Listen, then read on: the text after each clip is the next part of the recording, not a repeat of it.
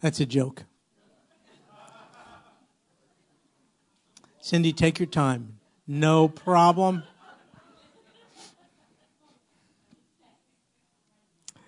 So, do you believe in the existence of Satan? What evidence do you have that he exists? Yeah, the Word of God says. So the same body of information that tells us about the Savior tells us about Satan. We're going to talk about him today. It's a peculiar text. It's not very encouraging. It's weird. But it's in the Bible. So we're going to deal with it. David did a lot of good things. He trusted God in many cases. He was hotly pursued by Saul, first king of Israel. David was going to be Saul's replacement. Saul did not like this. Diagnose it as you will, I don't know. Was Saul psychiatrically disturbed? Was he demon-possessed? I don't know. All I know is his behavior was irrational and erratic, and he wanted to kill David. And he pursued him over years. And at least on 2 occasions, David had an opportunity to take matters into his own hand and deal with Saul. And he refused to, saying, no, I'm going to trust God. I'm not going to exercise my option to take matters into my own hand. But David's a human, just like you and I, and he had, I think, a lapse in judgment. And so on one occasion, he took his men, they numbered 600, and all their family members, so lots of people. And he crossed out of Israelite territory into, of all places, Philistine territory. And he worked out a deal with the king of the Philistines, a guy named Achish, for David and his men and their families to live amongst the Philistines.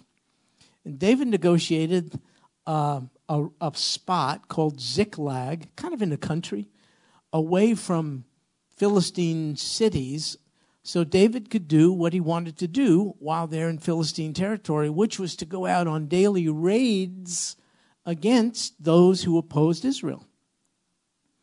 So he never denied his allegiance to Israel as an Israelite, but he succeeded in persuading the Philistine king that that is in fact what he had done. He now could be considered an ally of the Philistines because he's opposing Israel. Well, the opposite was true. And I suppose David thought like he pulled off the perfect crime. But it caught up with him. And so this is what happens in 1 Samuel chapter 28. Now, if you're wondering, why are we in 28 when you were in chapter 29 last week, it's because I was sick, and dear brother Chuck, who just got back from a conference, studied 1 Samuel 29, allowing me to do this text because I had this one done. So we're out of order a little bit, but I think we'll make it anyway. And then, Lord willing, next week we'll be in 1 Samuel 30. And you know we're soon going to finish 1 Samuel. We mentioned to you we're going to then go into Galatians. Did you know about this? Galatians, that's in the New Testament.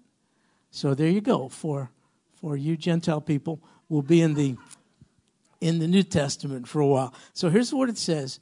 1 Samuel 28, verse 1. Now it came about in those days that the Philistines, you know the Philistines are thought to be a seafaring people who sailed from the Greek islands and landed on the Mediterranean coast of what we now call Israel.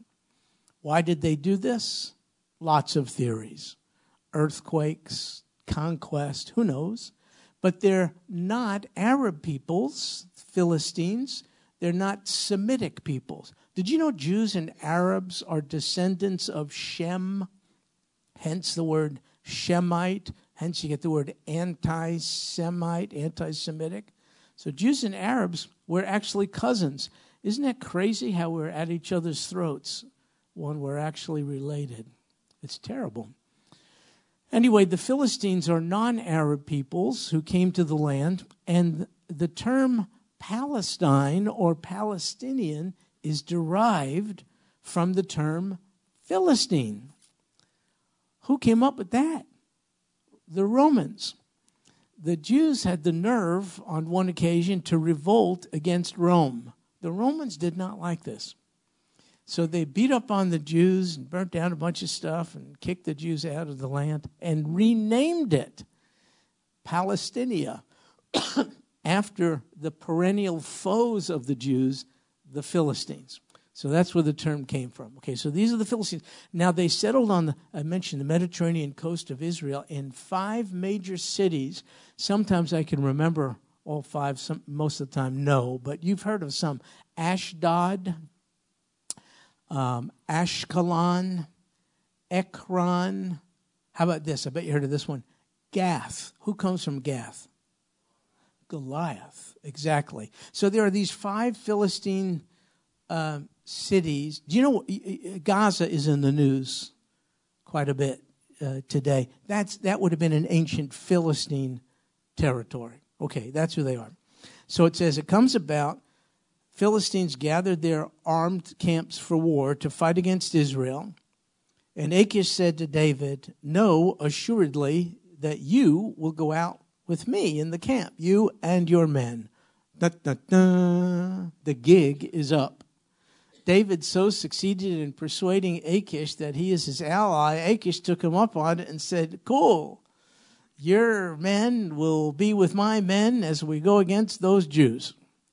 That's the situation, the dilemma David is confronted with. So he responds, verse 2, he said to Achish, very well, you shall know what your servant can do. So that's deliberately an ambiguous statement.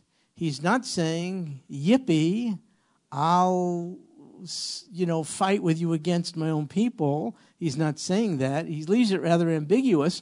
But Achish puts a positive construction on it and says, very well, I'll make you my bodyguard for life. Whoa, my goodness.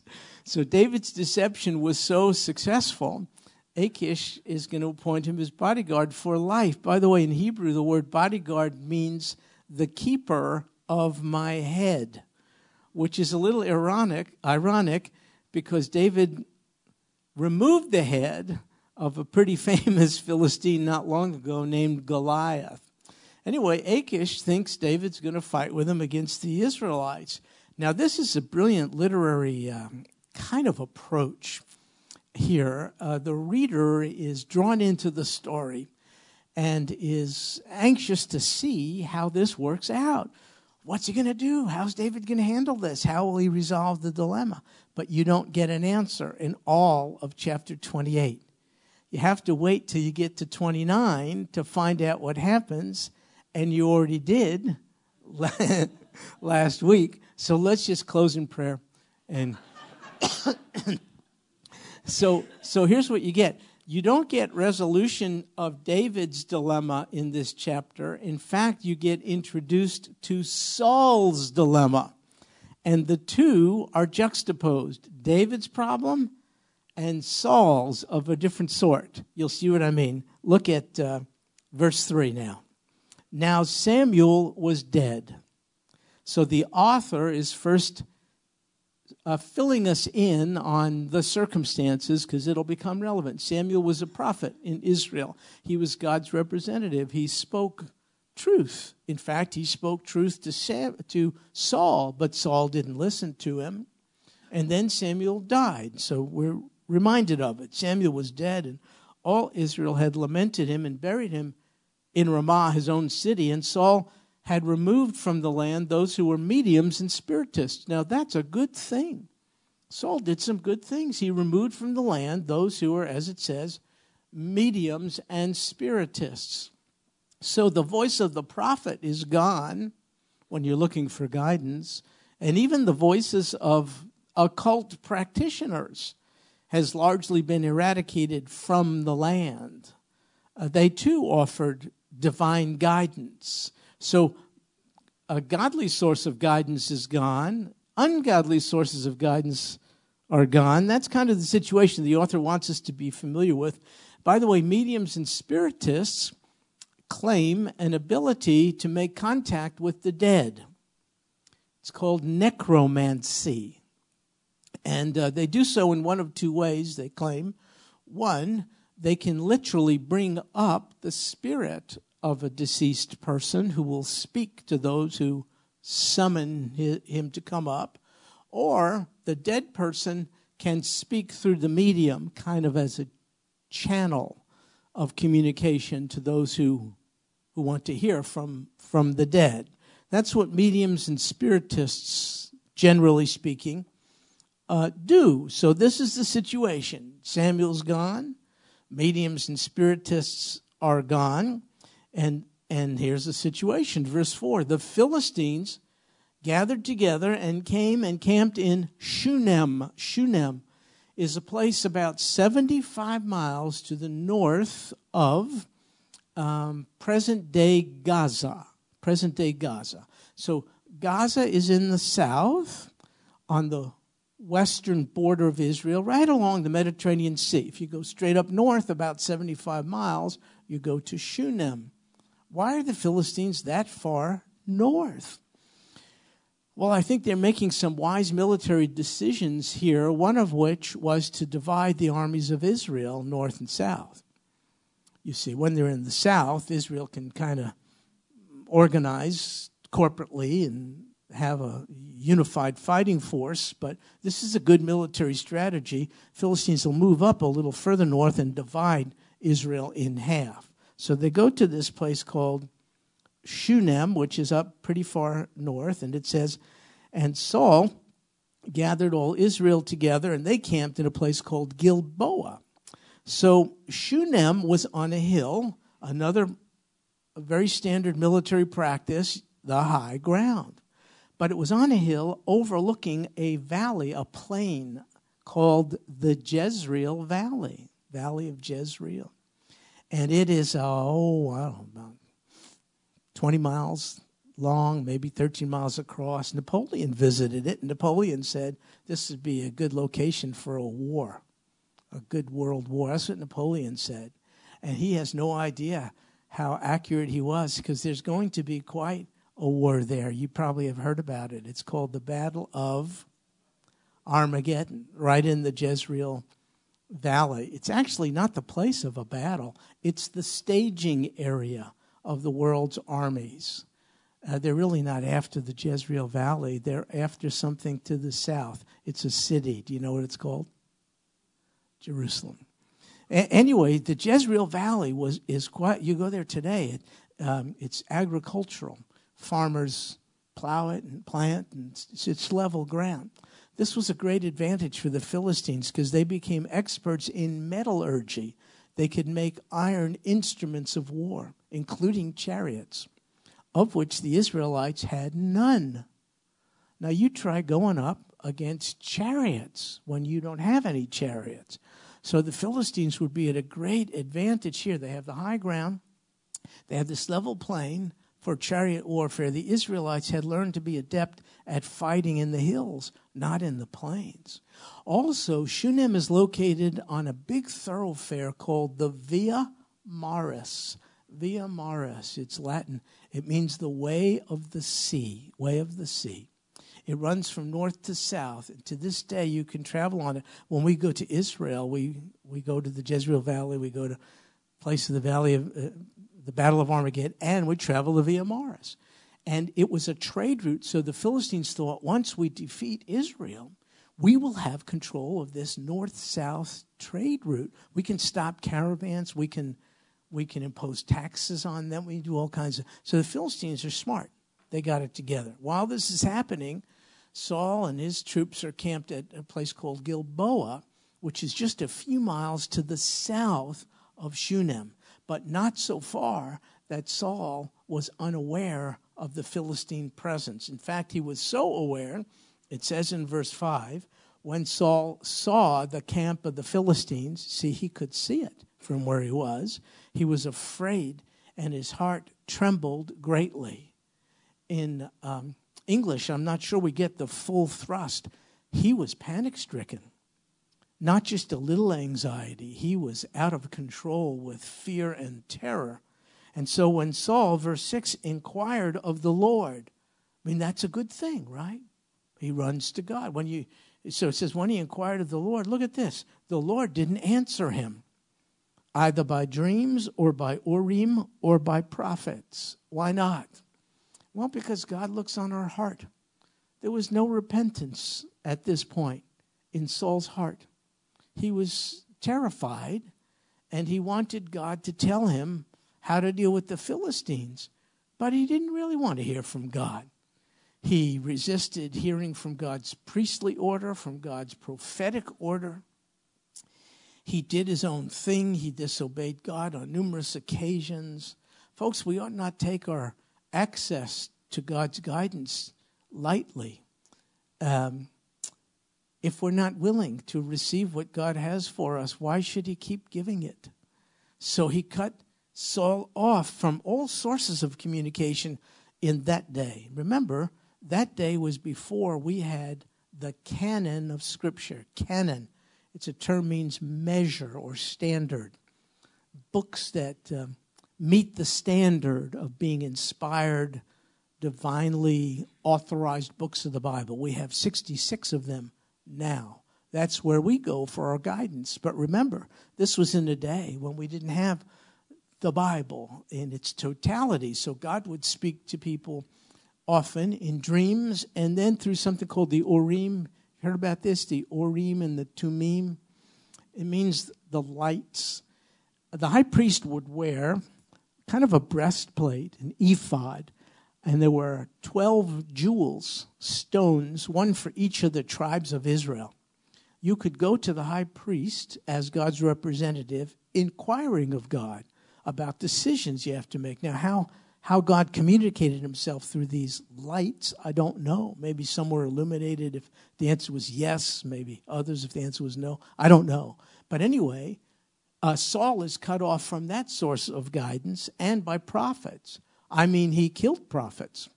Remember what he did at a place called Nob? Nob is in Jerusalem. Sandra will go to this place. Nob. Every place here we will go to.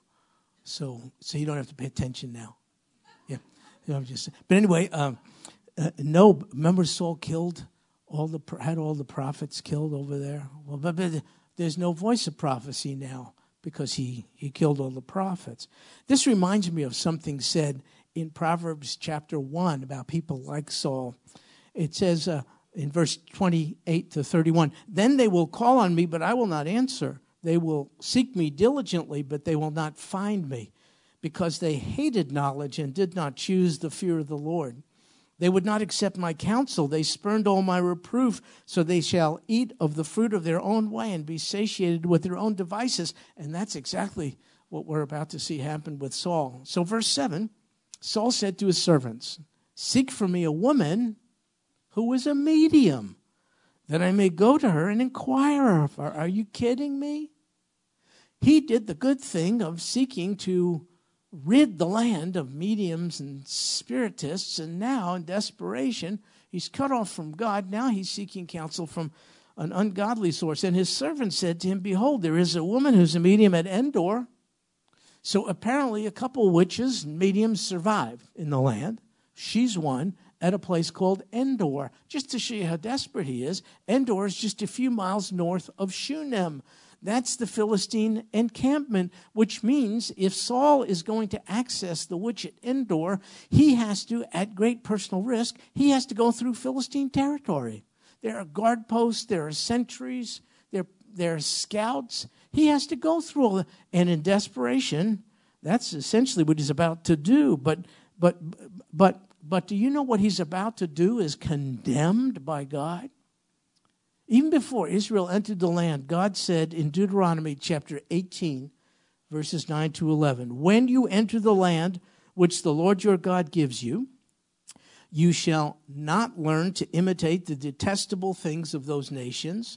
There shall not be found among you anyone who makes his son or his daughter pass through the fire, one who uses divination, one who practices witchcraft, or one who interprets omens, or a sorcerer, or one who casts a spell, or a medium, or a spiritist or one who calls up the dead. You know, it's not like these things don't work.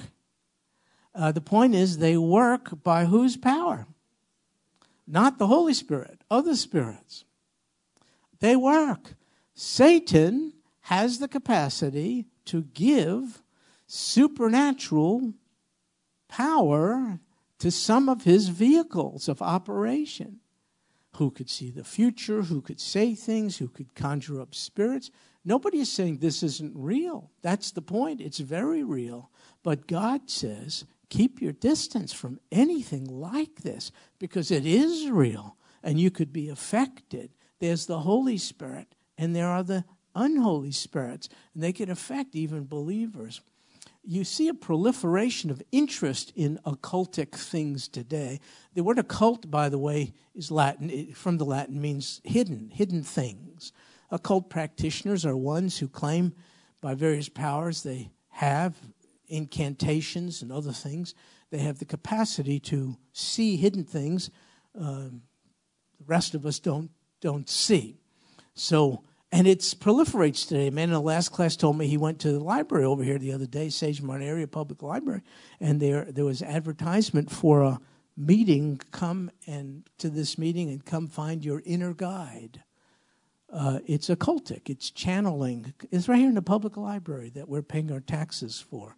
I mean, all these witch shows on TV and movies and all the rest. You may think I'm a fanatic, but I steer clear of those things. I don't trust myself. I don't want to be influenced. I don't want to know about them. God outlaws. So palm reading, horoscopes. I mean, I don't read my fortune cookie in a Chinese restaurant. I mean, I eat the cookie. Especially when my wife's not looking, because she'll tell me, it's all sugar. But anyway, I just don't need somebody, I don't know where, some factory in Beijing trying to tell me what my future holds, for crying out loud. But I have the Bible. I just don't want to mess with any of that stuff. There are popular book series that many of you as Christian parents allow your kids and grandkids to read. Maybe well-written stuff, but I'd be really careful. I challenged one lady one time, a good mom, and she told me, yeah, but for the first time my son is reading. I said, man, I'd rather have an illiterate son than a demonized one. I'd be real careful. I would be really. Why am I saying? Because that's what God says here. Stay away from this stuff. Well, the king of Israel is running right head on into trouble. He's going to go to the witch at Endor. So, verse 8, Saul disguised himself by putting on other clothes. You have to do that. Remember, he's cutting through Philistine territory. And he and 2 men with him, and they came to the woman by night. By the way, I've been thinking about these 2 men. They're government employees. He's the king. They're government employees. Typically, you submit to the government, especially if you're employed by it. But not absolutely. If they were godly men, they might have said, King, respectfully, we can't promote this because God prohibited it. We must obey God rather than man. If they were godly men, that's what they should have done. But I don't know what I would have done if I was there. I would hope I would have been bold enough to respectfully say to the king, I must obey God rather than man. Folks, as good Christian citizens, I hope we are. We owe the government submission and respect, but not absolutely. We only owe unconditional obedience to God. We don't owe unconditional obedience to any other authority. If any other authority is requiring of us something contrary to what the highest authority requires, we must obey God rather than man. So, for instance, abortion is legalized in our country. It's bad. But here's what would be worse. If abortion was mandated, it is in some countries, like China, then what would you do? You'd have to say, no, I must obey God rather than man. You see what I mean? So these guys went with the flow, these 2 guys, but I don't think they should have done it. But anyway, they did. So Saul and 2 men with him, they go and they come to the woman by night, and he said, conjure up for me, please, and bring up for me whom I shall name to you. But the woman said to him, behold, You know what Saul has done. So she did not recognize him to be King Saul at this point. So she says to this stranger, you know what Saul has done, how he's cut off those who are mediums and spiritists from the land. Why are you then laying a snare for my life to bring about my death? And Saul vowed to her, by the Lord. You can't do that. Look what he's doing. He says, as the Lord lives, no punishment shall come upon you for this thing. God said, don't be a witch or you die. Saul says, God didn't mean it. Be a witch. You won't die. And he invokes God's name in basically insinuating God will go back on what he said. Folks, you can't do that. That's called blasphemy. We hear it all the time. People say, I swear by God. You better be real careful. That's called using the Lord's name in vain, if it is in vain. You cannot invoke God's name that frivolously, profanely, and think it's not an offense to him. That's what the king is doing in this particular case. Unbelievable. He vows in the name of the Lord. Then the woman said, she's persuaded that everything will be fine. She said, well, then whom shall I bring up for you? And he said, bring up Samuel for me. When the woman saw Samuel, what? We were told earlier that Samuel died. When the woman saw Samuel, which leads to all kinds of questions. How did she see a guy previously dead? Who died? And we're not told how. You know why we're not told how?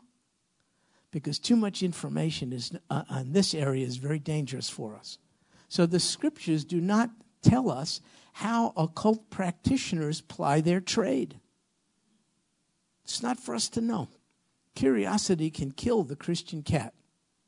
We don't need to know how occult practitioners, channelers, spiritists, fortune tellers, all this, we don't need to know about their procedures. Some things we are to be innocent and ignorant of. We don't know how this happened, but for crying out loud, when the woman saw Samuel, she cried out with a loud voice. Now that implies to me she was surprised. But why would she be surprised if she typically did this? I have a theory. This is not Bible. This is just me thinking about the Bible. I don't think this appearance of Samuel was satanically produced. I think somehow God was behind it. Because God had, even now, through Samuel, something further, as you'll see, to say to Saul. I'm just guessing here. I know Satan, father of lies and deception, can speak to people as if it's a dead person, speaking to them, seances and all this kind of stuff. But in this case, I'm a little perplexed. If that was the case, why would the witch be surprised? She was shocked. Anyway, she cries out with a loud voice. I told you this was going to be weird, right? Is this spooky stuff? A little spooky? Yeah, I hope it is. I hope it is. We're not supposed to be comfortable with this sort of thing. Anyway, the woman spoke to Saul, saying, why have you deceived me? For you are Saul, is what she says. And the king said to her, don't be afraid, but what do you see? That's his interest. The woman said to Saul, I see a divine being coming up out of the earth. He said to her, what is his form? She said, an old man is coming up and he is wrapped with a robe, maybe a kind of a priestly robe. Anyway, Saul knew it was Samuel. And he bowed with his face to the ground and did homage, which is a little too late, too late. And then Samuel said to Saul, verse 15, why have you disturbed me by bringing me up? Saul answered, I'm greatly distressed, for the Philistines are waging war against me, and God has departed from me, and no longer answers me, either through prophets or by dreams. Therefore I've called you, that you may make known to me what I should do. Samuel said, why then do you ask me, since the Lord has departed from you and has become your adversary? Don't talk to me. If God cut you off, I have nothing to say. And he goes on to say, the Lord has done accordingly as he spoke through me previously. For the Lord has torn the kingdom out of your hand and given it to your neighbor, to David. As you did not obey the Lord and did not execute his fierce wrath on Amalek, so the Lord has done this thing to you this day. Samuel reminds Saul of his disobedience, remaining unrepented of. When the Israelites came into the land, the Amalekites gave him a hard time. So here's what God said, Deuteronomy 25, verses 17 to 19. Remember what Amalek did to you along the way when you came out of Egypt, how he met you along the way and attacked among you all the stragglers at your rear, when you were faint and weary, and he did not fear God. Therefore it shall come about when the Lord your God has given you rest from all your surrounding enemies in the land which the Lord your God gives you as an inheritance to possess, you shall blot out the memory of Amalek from under heaven. You must not forget. That's the commandment. And Saul disobeys. Samuel says, because you did that, this is all happening to you now. Verse 19, moreover, the Lord also will give over Israel along with you into the hands of the Philistines. You say, well, I mean, if the king is a creep, why does the whole nation have to suffer? Welcome to the real world. Ask the people in North Korea. Just because their leader is a nut, why do they have to suffer? Ask the people in Venezuela. Ask the people in Syria who are being gassed by their own leader. Why should we suffer because of one man? Put your finger on any place on the globe. As the leader goes, so goes the whole nation. I'm not a historian, but is it just me?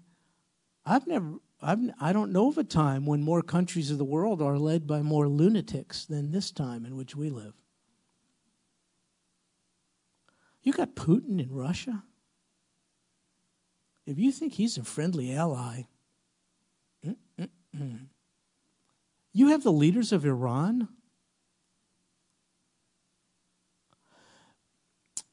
Now they're threatening to bomb Tel Aviv and, crazy stuff. They are inviting world cataclysm, the Iranians, the government. You know why? It's a theological perspective. It's not military. They believe, based on their interpretation of the Quran, that before the successor to Muhammad comes, the next caliph, to set up the next worldwide caliphate, that means under the rule of Islam, before the next caliph comes, there has to be world catastrophe. That's why you threaten Iran all you want. They say, bring it on. They want that. That's why negotiating, as you think you're negotiating with reasonable parties across the table, as our last administration attempted to do, at taxpayer expense, gave nuclear capacity to Iran. Even a fundamental understanding of Islam would have told you, don't do that. But anyway, it happened. So you say, does that mean the Iranians are our enemies? What? No. Are the Russians?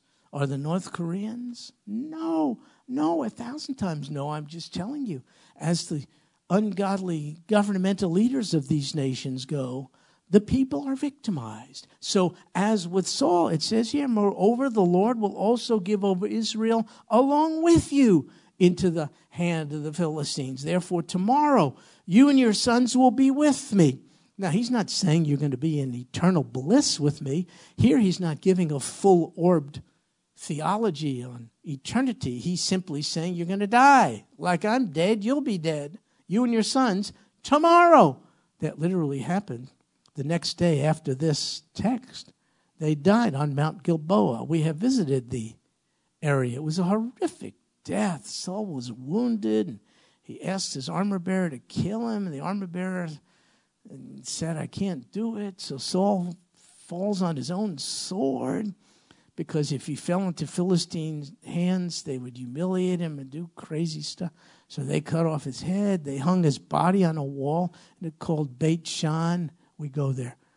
The Bergerons. Have we been to Beit Shan?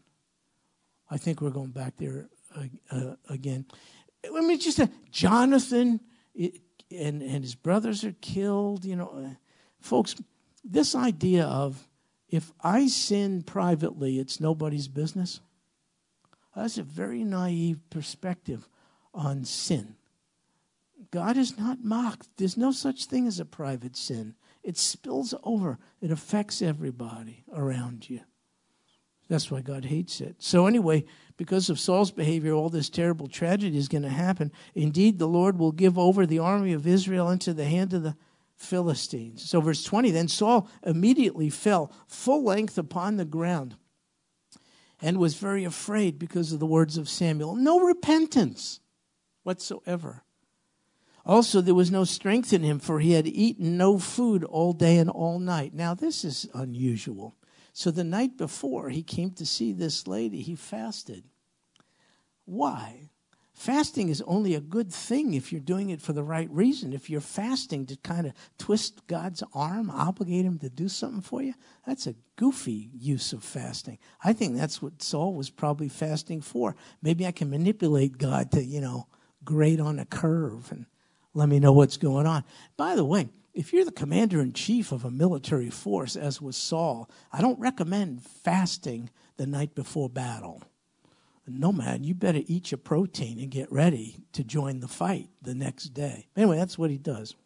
So he's like exhausted, he's drained, he's depressed, all this kind of stuff. In verse 21, the woman came to Saul and saw that he was terrified and said to him, behold, your maidservant has obeyed you, and I've taken my life in my hand and have listened to your words which you spoke to me. So now also, please, listen to the voice of your maidservant. Let me set a piece of bread before you that you may eat and have strength when you go on your way. Well, look at this. A nice witch. She's like the witches on TV. They look like the girl you want to bring home to mama. Those witches, I'm telling you, they're pretty and they're friendly and they have a sense of humor and all the rest. Well, this lady is not repulsive at all. She didn't look much like Satan. She looked like a nice, caring lady. But she offers the king some food, but verse 23, he refused and said, I will not eat. He's just shut down at this point. However, his servants, together with the woman, urged him, and he listened to them. So he arose from the ground and sat on the bed, and the woman had a fattened calf in the house. Now, I want to tell you, that is not typical, to have ready to consume a fattened calf. What is that? That's a calf you took out from the herd, and you fed a special diet, a ton of food to do what the name implies. Fatten it up. Why? So you can cut it open and eat that thing. That's why it was considered to be the food of the wealthy in this day. A typical Israelite home would not have a fattened calf ready to devour. She has it. So I'm finding out she's not just a nice lady. She's kind of a well-to-do lady. This is really flying in the face of my stereotypes on witches. She's not repulsive at all. So she gets this fattened calf, and she quickly slaughtered it. She took flour, kneaded it, and baked unleavened bread from it. She brought it before Saul and his servants, and they ate. And then they arose and went away that night. So in closing, what could we conclude? Well, a bunch of stuff. One, I think listening to a living Savior makes more sense than trying to summon up a dead prophet. Why would you and I want to explore other sources of guidance in life when we have a living Savior? I'm just not interested in tea leaves, palm reading, horoscopes, and so-called Christians who are so gifted they can tell me my future. I'm just not interested in having someone come up to me who says, hey, God told me to tell you. Well, now, why didn't God tell me? Why is he going through you? I mean, there's only one God and mediator between God and man, the man Christ Jesus. You're not the mediator of God's communicate to me. I have as much access to him as you do. Why is he talking to you about me? Why doesn't he just tell me? Oh, no, God has told me you have a bright future and all the rest, Good night. Tell me something I didn't know. Well, sometimes you get more specific stuff. God is telling me, he's called you into the ministry and wants you to sell all your possessions and go with or without your wife and, go to seminary or I don't know what. You get all this stuff. Can I just tell you something? Why do you need all that spooky stuff when you can follow a living Savior through life? So God's people don't have to make recourse to alternative sources of guidance unless we cut ourselves off from the genuine source of guidance. And today, for us, it's not dreams, visions, Urim, Tumim. We don't go to priests and pastors like that anymore. It's the Word of God. We have 66 books of God's guidance for life, for crying out loud. Now, you see it, but it doesn't tell me everything I want to know. That's occultic, hidden stuff. Things the Bible doesn't address, we shouldn't pursue. It says in Deuteronomy, the secret things belong to the Lord our God. But the things revealed belong to us and to our children forever, that we may observe all the words of this law. So one application from this is, stay close to God. Let nothing obstruct your access to his throne of grace. Pour your heart out before him when you're seeking his guidance. Wait on him to deliver the goods. Do not seek alternative sources of counsel. That's one thing. Second thing, this tells me even witches could look good, which means I can't go by my eyes in discerning what's real. We hate this, but it's healthy not to trust yourself. Sometimes, I was watching a guy on TV the other day because I was sick and stupid. And so I watched this guy on TV, and he comes across as like one of the most likable guys I've ever seen. In fact, the kind of guy you'd like to be a friend with. Good-looking guy. Such a good speaker. Now, I've listened to him 3, 4, maybe more times. Months apart. It's the same message all the time. And it doesn't have a thing to do with what the Bible says. Nothing. He has a beautiful wife, very attractive, very pleasant looking. She's an airhead. She'll do a sermonette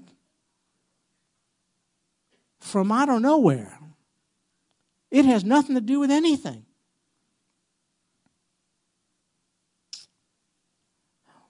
If I was just going on appearances, I would think what I just said is ridiculous. How could you not like such a likable guy? Well, folks, even witches could be likable. She fed the hungry king, this guy. She's got money. She's no down and outer. She doesn't have some back alley palm reading deal. You kidding me? She had a fattened calf ready to go. Don't let your eyes call the shots for you. Let Scripture. When God says don't do something, just don't do it. When God says stay away from all this stuff, just on that basis, stay away from it. Someone wrote a book called The Beautiful Side of Evil. Satan himself disguises himself as an angel of light. Do you think he's going to come across as a repulsive, big red monster? Even the most naive of us would be repelled by a blatantly evil image. No. He comes like a gentle lady offering some food and rest. And person of some means, Be very, very careful. If the Bible is not our guideline for life and you're using your own discernment, you're in trouble. All of us could be deceived. And then one other suggestion.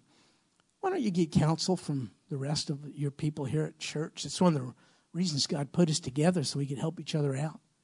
If you're about to see a movie, read a book, go to a lecture, contribute to someone's ministry, ask around a little bit. You're not obligated to do what someone else tells you to do. That would be called a cult. No. You just get counsel. Might help you. Someone may know of something about the someone you don't know that much about. Someone might be able to tell you, yeah, these are my concerns. This is what the person stands for, and so on and so forth. I do that, frankly, quite often, because you can't know everything. You identify one of Satan's vessels, and he raises up 1,000 to take that guy's place. So I don't want to make my life, majoring on those who are false. But sometimes I have to get guidance. There's some people working in Israel, and I don't know if they're legit or not. So I always get counsel. I call my Israeli friends and others, hey, have you ever heard of so-and-so? And sometimes I've been really helped. I find out things that I would not know. I go, oh, my goodness, I'm glad you told me. I wouldn't know this, you see. So don't be so proud that you're unwilling to get counsel from other Christians here or ministerial staff here, whatever you like. Sometimes we know some things, sometimes we don't. We don't have secret knowledge.